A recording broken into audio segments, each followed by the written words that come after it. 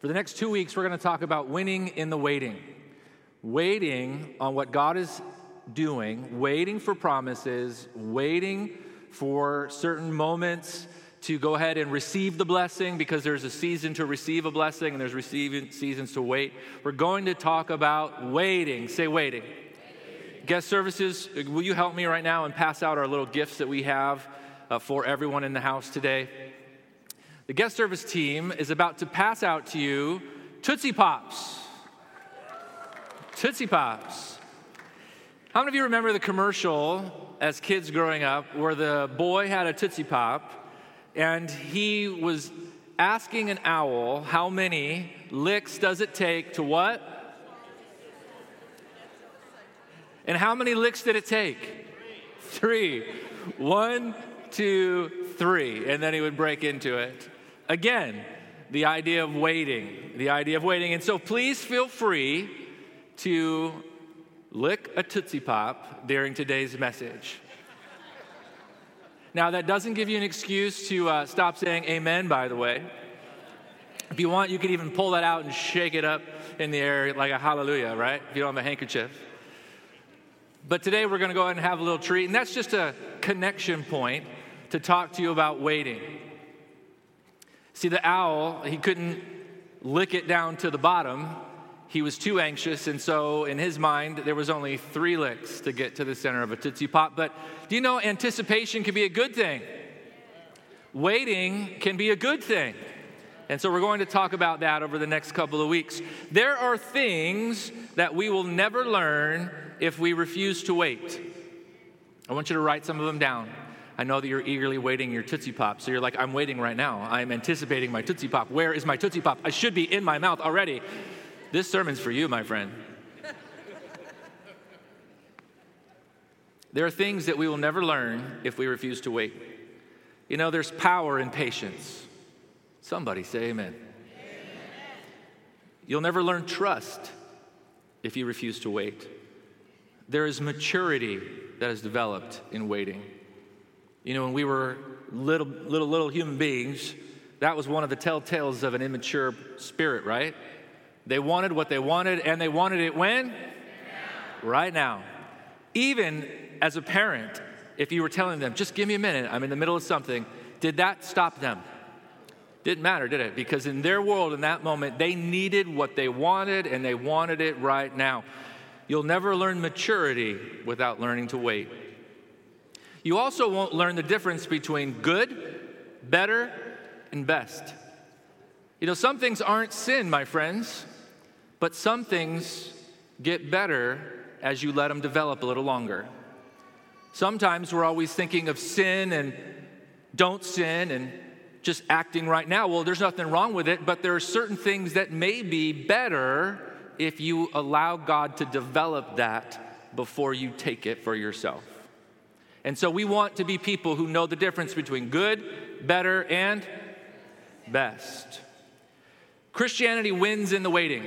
The verse that I'll start us off with today is Hebrews chapter 6, verse 12. Hebrews chapter 6, verse 12. We're going to get into some passages of Scripture later, but to set the foundation, the Bible says, "Be not slothful, but be followers of them who through faith and patience inherit the promises." I'll say it one more time. Be not slothful, but followers of them who through faith and patience inherit the promises. So many times we talk about faith. I have faith. I read it in Scripture, and I believe. And I believe I want it now.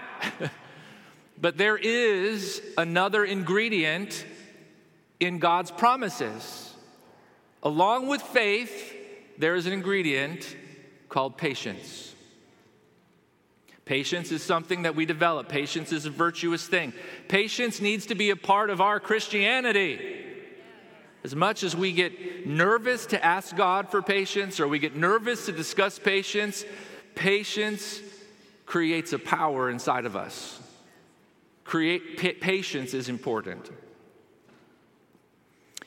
We rarely focus on developing patience or even celebrating it in our modern world.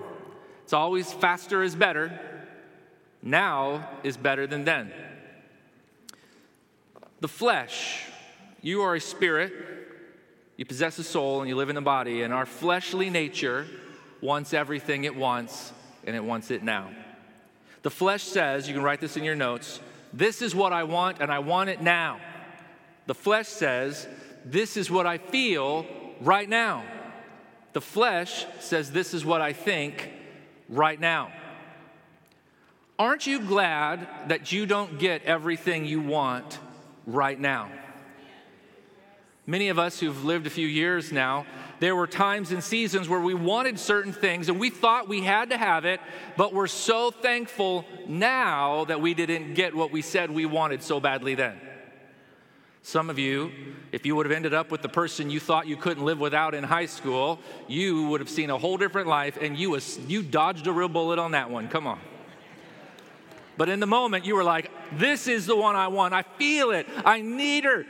This is the only one. And now 20 years later, you're like, thank the Lord. Because, my friends, what you feel right now, what you think right now, what you desire right now is subjective. It's subjective to culture. It's subjective to even opinions of our age, our young people, and even some of us, adults. We all get caught up in what the culture is saying. You need to think right now. You need to believe right now. You need to want this right now. What we really need is God's truth. Because God's ways and thoughts and promises and truth will keep us secure so that we don't get what we think we want, but we get what He knows is best. This is Christianity, my friend.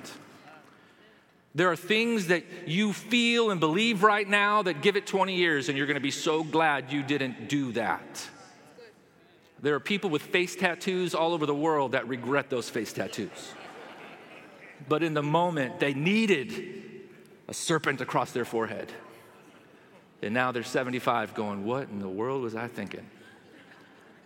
Are you hearing me, church? The problem with making decisions like that or living that way is all of that can change and is subjective to the outside circumstances, but God's truth is consistent. Now and then. Say now and then.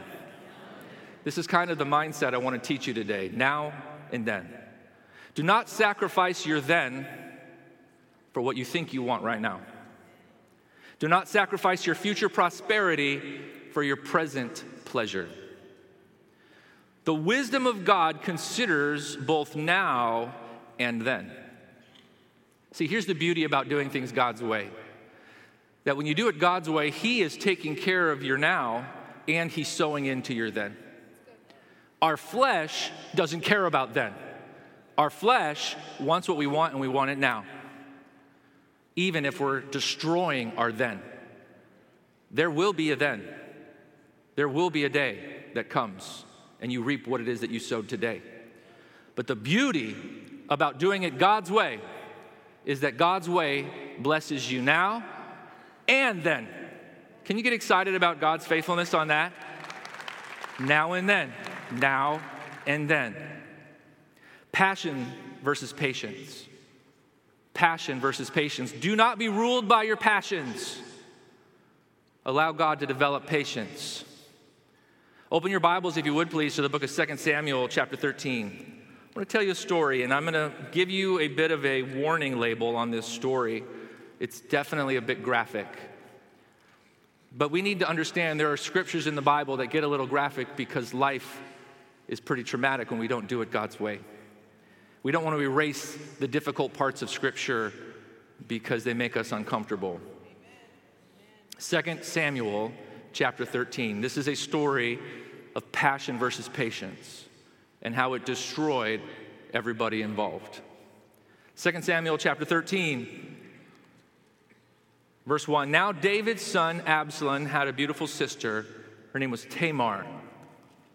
And Amnon, her half-brother, fell desperately in love with her. Amnon became so obsessed with Tamar that he became ill. He made himself sick over it. She was a virgin, and Amnon thought he could never have her. But Amnon had a very crafty friend, his cousin Jonadab. He was the son of David's brother. One day, Jonadab said to Amnon, "What's the trouble? Why should the son of a king look so dejected morning after morning?" So Amnon told him, "I am in love with Tamar, my brother Absalom's sister." "Well," Jonadab said, "I'll tell you what to do. Go back to bed and pretend you're ill. And when your father comes to see you, ask him to let Tamar come and prepare some food for you. And tell him you'll feel better if she prepares it as you watch and feeds you from her own hands." So Amnon lay down and pretended to be sick. And when the king came to see him, Amnon asked him, "Please let my sister Tamar come and cook my favorite dish as I watch. Then I can eat it from her own hands."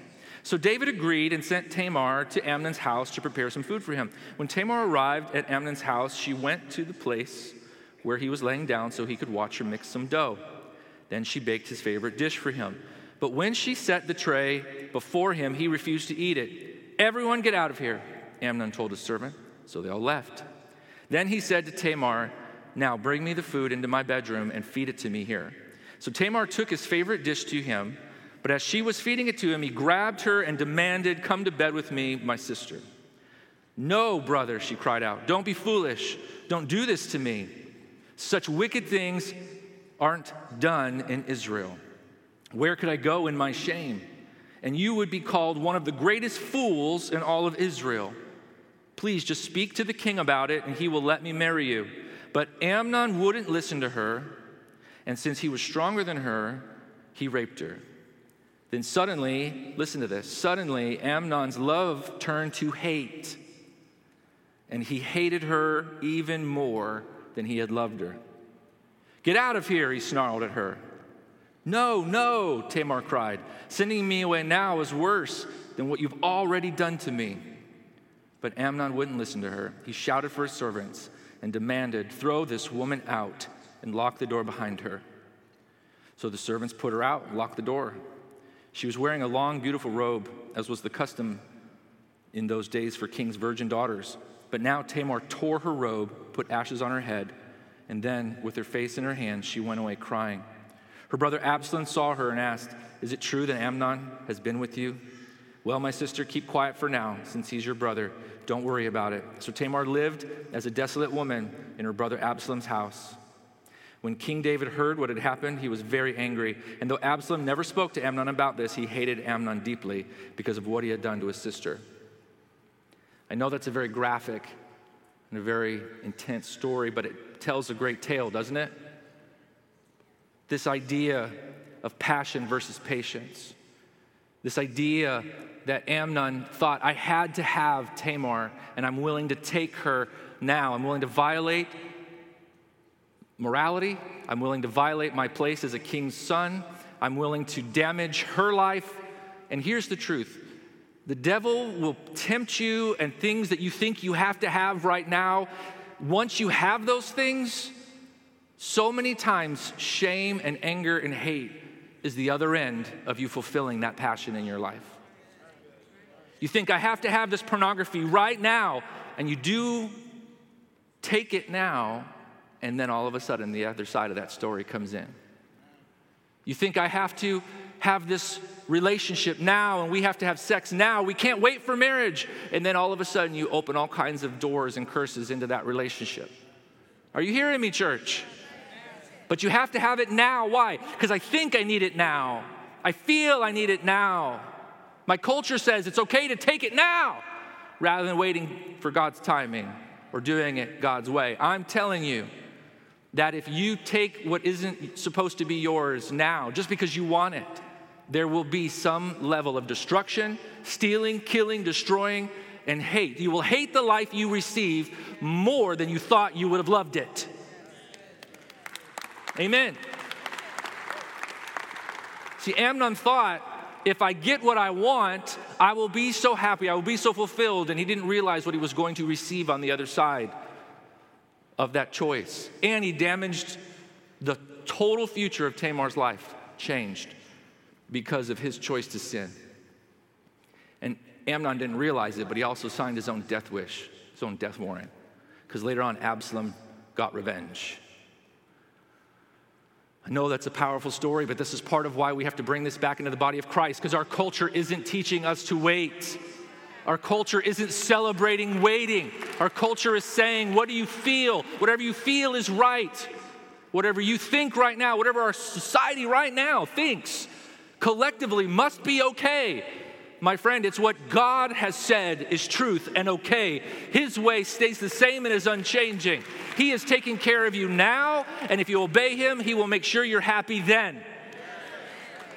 Amen. There's no sorrow in obeying God. Amen. There's another illustration. Genesis chapter 25. Go to Genesis chapter 25.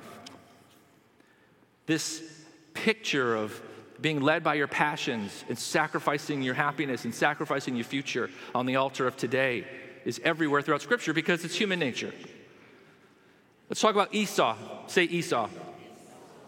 Esau in this story basically said, my hunger now is worth anything it costs me later. Story of Jacob and Esau, two brothers, two twin brothers. Esau was the older brother, and the tradition would say that he would have the right as the oldest son to lead that family and to inherit the wealth of that family. And in this moment, Esau's hunger, his physical hunger, caused him to sacrifice his future. Genesis chapter 25, have you found it? Verse 29. One day, when Jacob was cooking some stew, Esau arrived home from the wilderness, exhausted and hungry. Esau said to Jacob, I'm starved. Give me some of that red stew. This is how Esau got his other name, Edom, which means red. All right, Jacob replied, but trade me your rights as the firstborn son. Look, I'm dying of starvation, said Esau. What good is my birthright to me now? Do you hear that? What good is my future inheritance right now? What good is my future as the leader of my family because I'm hungry right now? But Jacob said, first you must swear that your birthright is mine. So Esau swore an oath, thereby selling all of his rights as the firstborn to his brother Jacob. Then Jacob gave Esau some bread and some lentil stew. Esau ate the meal, then got up and left. He showed contempt for his rights as the firstborn. That's how little he valued his future. He sold his future for an immediate hunger, for a bowl of soup and a piece of bread. And we laugh at that and we can say, how silly, how ridiculous, but how many times do we forfeit our future for something that we're hungry for today? We're hungry for people to like us, so we sacrifice our character so that that group will accept us. We're hungry for some immediate pleasure, so we sacrifice and put ourselves underneath an addiction that'll lead our family and could curse our generations. Are you hearing me, church? We open a door that could literally affect our children and our children's children because we're hungry, we're craving, we're starving for something in our flesh, and we're willing to forfeit the future for it. My youth pastor as a kid growing up used to say this, a hungry need is a dangerous need. A hungry need is a dangerous need. Esau was starving in his stomach, and when he was starving, he was willing to sell everything to fulfill that need. It is so important that we keep ourselves filled up and we do not let ourselves get to that point of starvation. May you be filled up with God's presence. May you fill up with God's word. Come on now. May you fill up and let faith fill your cup.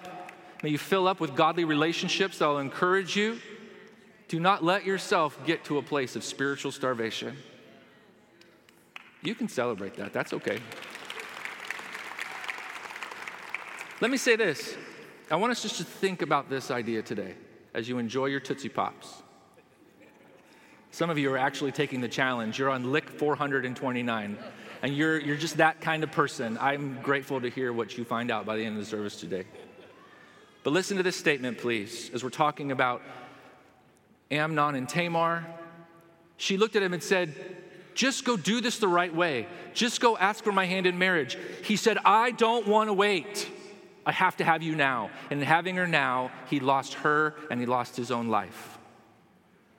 There was a right way. My friends, God is not trying to remove pleasure from you. In his right hand are pleasures evermore. God is for you, not against you. Amen. God is not trying to take life from you. He is the source of all life. He knows how our life will be most fulfilled and most enjoyed. But you got to do it his way. There was a right way for Amnon to marry her, and they would have lived in blessing, and he wouldn't have been on Absalom's list to be executed. But in him saying, I need something that may be right for another time, in having it out of season, it was wrong and sin. Amen? Even God gave us our sexual desires, but he meant them to be righteously fulfilled in marriage. Give me a hallelujah. Hallelujah. Wait.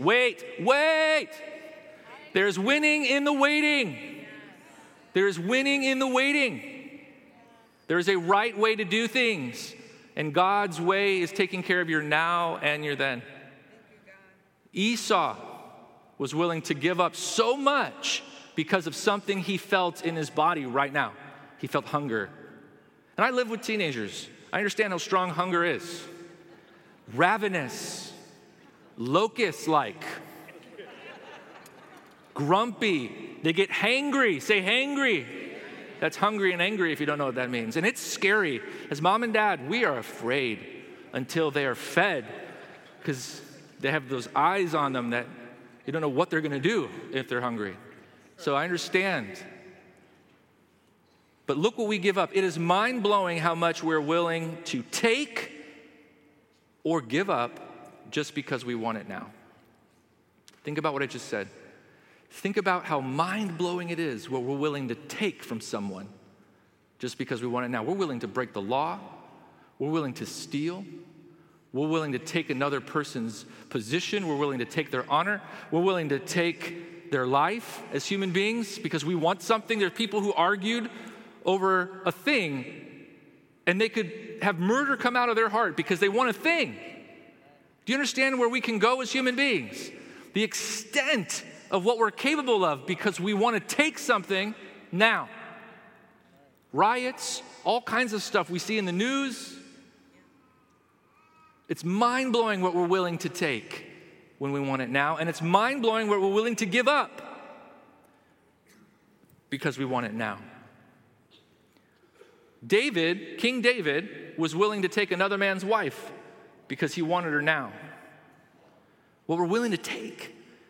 And then he was willing to take Uriah's life to get his wife for himself now. Are you hearing me, church? And David is a man after God's own heart. David is not just some pagan person. I'm telling us, we have this potential to go so far and to make such a mess of things because we don't know how to control our appetites.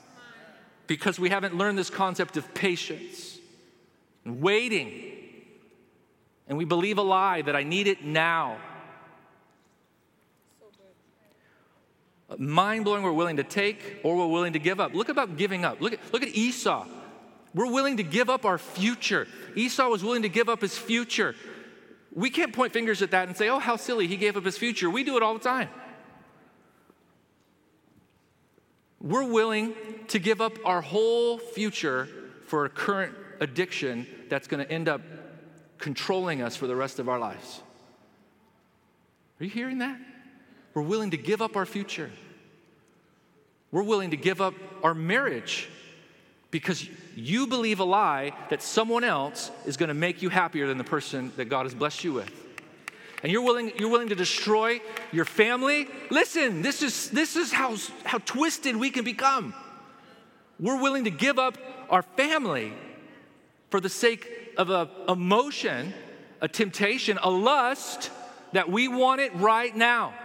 And we close our eyes to the future that we're about to launch into our entire family. We don't care about what it's going to do to our kids. We don't care about what it's going to do to our lives, to our spouse. Because you think it now.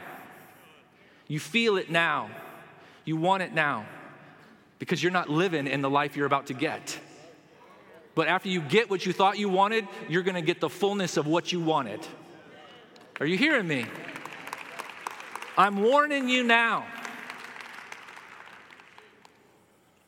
Strong message, Pastor Kevin. This is a discipleship message, church. Trust God. Trust God. And don't believe your feelings. Don't believe your feelings. Amen. That's why you don't even trust your own thoughts sometimes. You bring it back to God's word. Don't trust yourself. Don't trust your friends on social media. Don't trust the people at the office who are like, well, blah, blah, blah, blah. I don't know who your friend is, and I don't know why they do this with their head. But don't trust them. If they're not saying what God said, don't trust them. There's plenty of people that agree with you so that you sin, so they don't feel so bad about their sin. Are you hearing me? And they feel the more people's lives that get wrecked, and they feel better about their own. I'm trying to pull you back from the cliff today. Trust God. There's winning in the waiting. There's winning in the waiting. There are people who give up not only their current life, but they'll give up their whole eternity. Do you understand? That you can let your heart grow cold. You can walk away from God. You can do all kinds of things in a current emotion. There's people who are willing to not only give up their earthly life, but they're willing to give up eternal life. We will pay almost any price to have something that we want right now. That's scary. That's our potential as human beings. We are willing to pay almost any price to have something that we want right now. But praise God, He's given us His Holy Spirit. Now let me flip this and give you some hope. Like Pastor Kevin, you did a good job laying it on. Now help me out.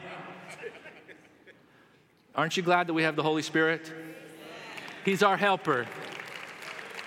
He's our helper. Praise God, you weren't just forgiven of sin, you were washed and cleansed that you might receive the Holy Spirit of God. And you are not alone. And the Bible tells us that the Holy Spirit is in our lives to help, but you have to let Him help you too.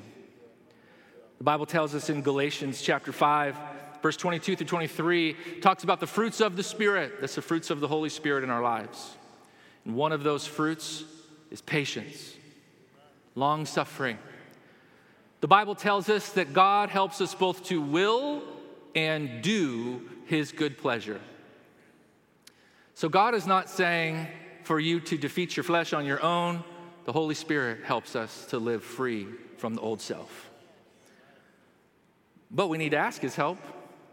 But we also need to know that that capacity for patience is inside of us. Do not believe the lie that you cannot resist the devil. You can resist the devil, and you can make him flee. The Bible says sin no longer has domination over you. The sons and daughters of God are led by the Spirit of God. Greater is He that is in you than he that is in the world. Somebody get excited about that. You are dead to sin and alive unto God. And you have the capacity for patience. You have the Holy Spirit, which is the Spirit of God's ability inside of you for patience. As Spirit-filled believers, we have the ability to wait. We have the ability to wait on a promise. Please write that in your notes, because waiting is not just about sin. We have the capacity to wait on a promise. Not every promise in Christianity manifests itself within 24 hours. Did you know that? You're like, what? What meaneth this? I prayed. They laid hands on me. They even prophesied, and I felt a goosebump. And it has been 24 whole hours, and I have not seen the fulfillment of that. I'm out. God's Holy Spirit empowers us to not only wait for the fulfillment of God's promises for our physical lives, but also for His promises over our lives.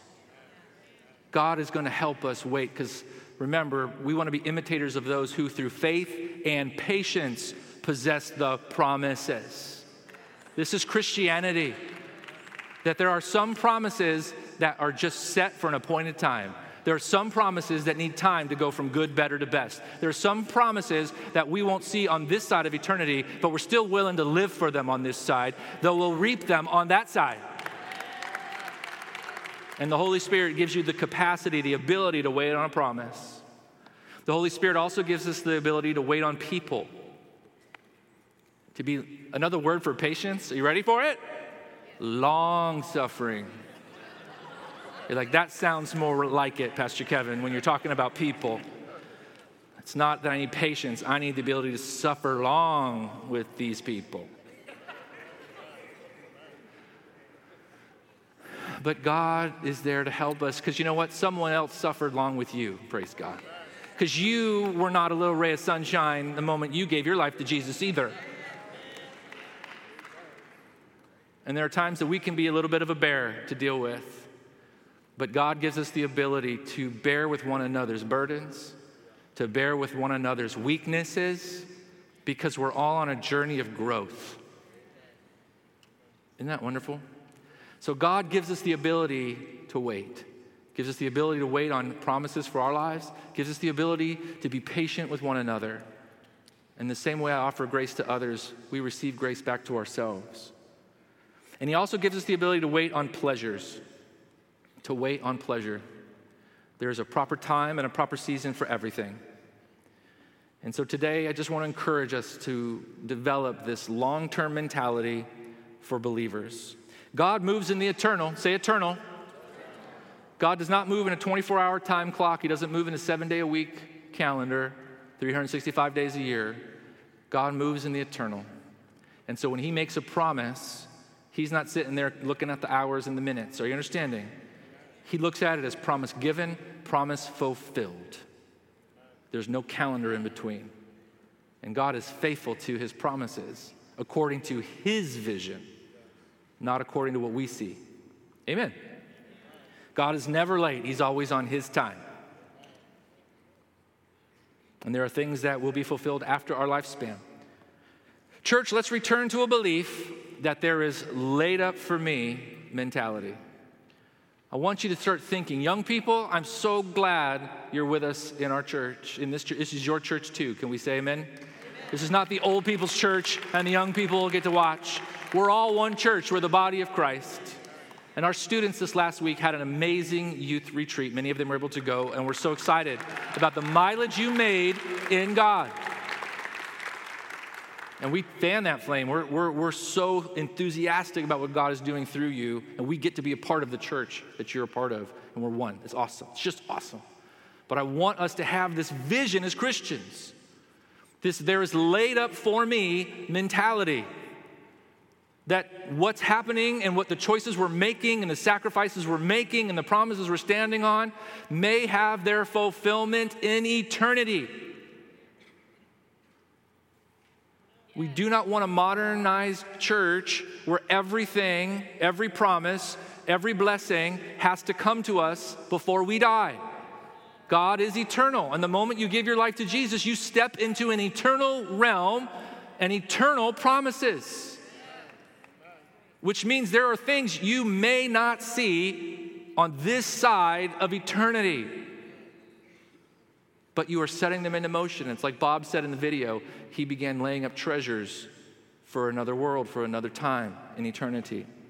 2 Timothy chapter 4, verses 7 through 8 says this, I have fought a good fight. This is the Apostle Paul talking about the life he lives. He's fighting a good fight. I have finished the course. I have kept the faith. See, he was making choices, making decisions today. And then he said this, in the future there is reserved for me. Or there is laid up for me, the King James says. See, he was making right choices, right decisions, right sacrifices now, knowing that in the future there would be laid up for him. He was going to wait for those crowns. He was going to wait for the blessings. He was going to wait to see the eternal fruit. Are you hearing this? Can we have that mentality again in a world and in a culture that wants you to have everything right now? If it's going to be valuable, if it's going to be worth your time and energy, you better see the fruit of it now. We are people connected to the eternal. And Paul was saying, I fought the fight because one day in eternity I would see the result. I finished the course. I've kept the faith. In the future, there is reserved for me the crown of righteousness. And this is for you, my friend, as well. All those choices, all those sacrifices. In the future, there is reserved for you a crown of righteousness, which the Lord, this is Jesus, the righteous judge, will award to me on that day, and not only to me, but to all those who have loved his appearing. We know that the godly good actions and choices of today impact eternity. This is Christianity. Even the Lord had this mentality in himself. In the book of Hebrews, chapter 12, verse 12, King James Version, it says this, looking unto Jesus, the author and finisher of our faith, who for the joy that was set before him endured the cross, despising the shame, and is set down at the right hand of God on the throne. And I began to think about the joy that was set before him. Do you know he endured the cross, denied his physical comfort? He was going to open his back up to be beaten and whipped. He was going to stretch out his hands in surrender to be pierced with nails. He was about to take the sins of the world upon himself. He's about to be rejected by humanity. I mean, this is a big deal, right? But the Bible says he was willing to put aside his own passions, his own pleasure, his own comforts. Come on, church. What his flesh might have wanted probably wasn't to be beaten and crucified. But he made a better choice. Somebody say amen. Because of a future glory, because of a future blessing, because of what he was creating in the future, he was willing to suffer loss, suffer pain, not get what he physically wanted for the hope of a future. Aren't you glad? He didn't sacrifice the then for the now, his now. This is Christianity. This is where great things happen. If the body of Christ can believe and live this way again. And the joy that was set before him, it wasn't the next 3 days. It wasn't the resurrection only. You might think, well, he only had to wait 3 days to be resurrection. It wasn't the future that he was looking to. The joy set before him wasn't just the 3 days after when resurrection. Do you understand that the joy that was set before him that made him endure the cross was thousands of years later when the Father's house is filled with sons and daughters? See, if you look at it like, oh, he was just holding off for 3 days. Well, obviously we know God doesn't live in that timeline like we do. I get that. But what I'm trying to say is he saw millenniums down the future. And his choice for today was so that he could have what would be thousands of years later in the throne room of God. Every tribe, every tongue. Amen. That's pretty awesome. Last thought. When I was growing up, there was a statement that I think kind of took some of the power out of this, what we're talking about today. And I just want to kind of correct this line of thinking. There was this common phrase that said, don't be so heavenly minded that you are of no earthly good. And I heard that as a kid growing up. And for some reason, it got into my heart, like, you know, don't think about heaven all the time. Don't be too heavenly minded. You'll be of no earthly good. But history has proven that those who thought the most about eternity and had an eternal perspective actually did the most good.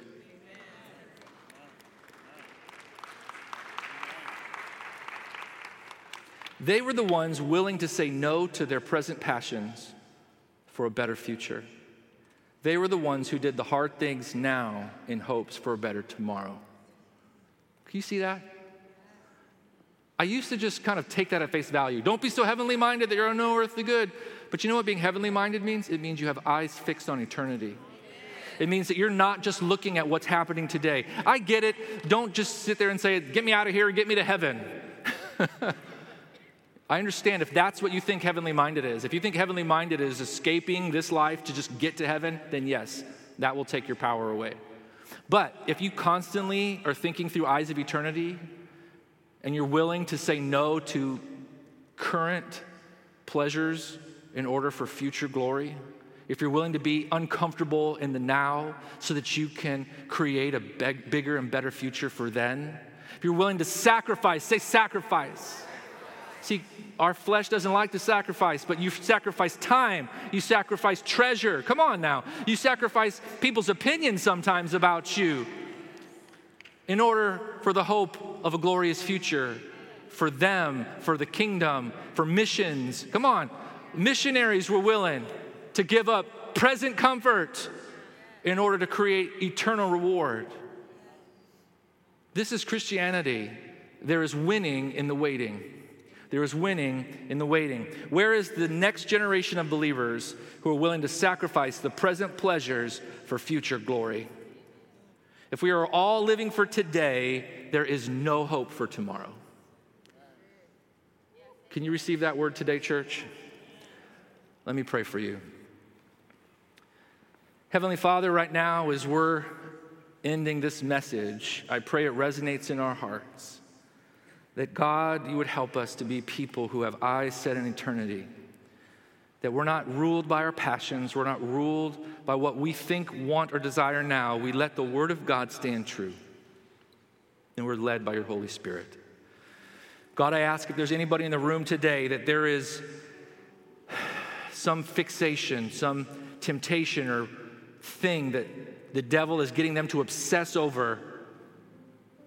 And if they were honest, they're actually getting ready to sacrifice their life, their family, their marriage, their career, whatever. And God, I thank you that today you brought them to church to stop them from making the biggest mistakes of their life. And God, we surrender those things. Lord, I pray right now that if they've been in a fog, if they've been believing a lie, that Lord, right now you snap them out of it in Jesus' name. You wake them up. And we unstop their ears, and we pray the scales fall off their eyes, and we ask for truth to penetrate their heart. God, we thank you that we have the ability to wait. We have the ability to be patient. We have the ability to say no to our flesh. So I thank you for moving in this house today. Help us to be people who have eyes fixed on eternity and to make choices based on that. We give you thanks in Jesus' name. Amen. If you can agree with that prayer, would you just celebrate? Just give God thanks. Just celebrate. Amen. Church, today, if you have never received Jesus Christ as your Lord and Savior, I want to give you an opportunity to do that. The Bible says that all of us have sinned and fallen short of the glory of God, and that the wages, the penalty of our sin is death, which is separation from God, even hell. But the gift of God is eternal life through Jesus Christ the Lord. And the Bible goes on to say this, that all, say all, who call on the name of the Lord will be saved.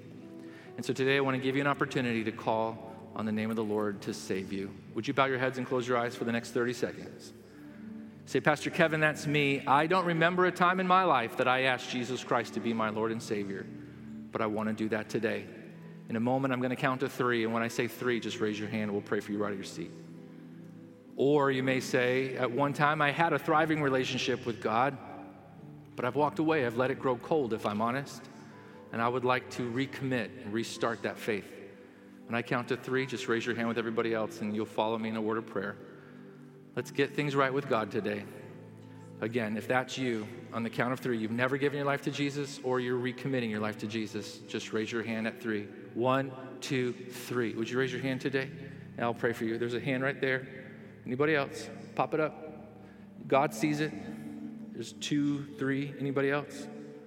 4 in the back. I see you in the back. Anyone else? Put it up. This is between you and God. 5, thank you. 6. Anyone else today? Put it up. 7, thank you. Give you a minute between you and God. 8, I see you over there. I see you. All right. Even if I missed it, I saw one more hand just pop up and down. A little half hand there. Another hand over there. Praise God. Praise God. Congratulations, everybody. Welcome home. Let's pray this prayer together. Let's pray this prayer together. Repeat this after me, church. Dear God, I thank you that you see me just as I am. I realize that I've sinned and I've walked away from you. I receive Jesus Christ today as my Lord and Savior. I believe that he died for me and that he rose again. Please forgive me of my sins. Wash me, cleanse me, make me new. Fill me with your Holy Spirit. Take every part of me now. In Jesus' name, amen. Amen. Go ahead and celebrate that, church.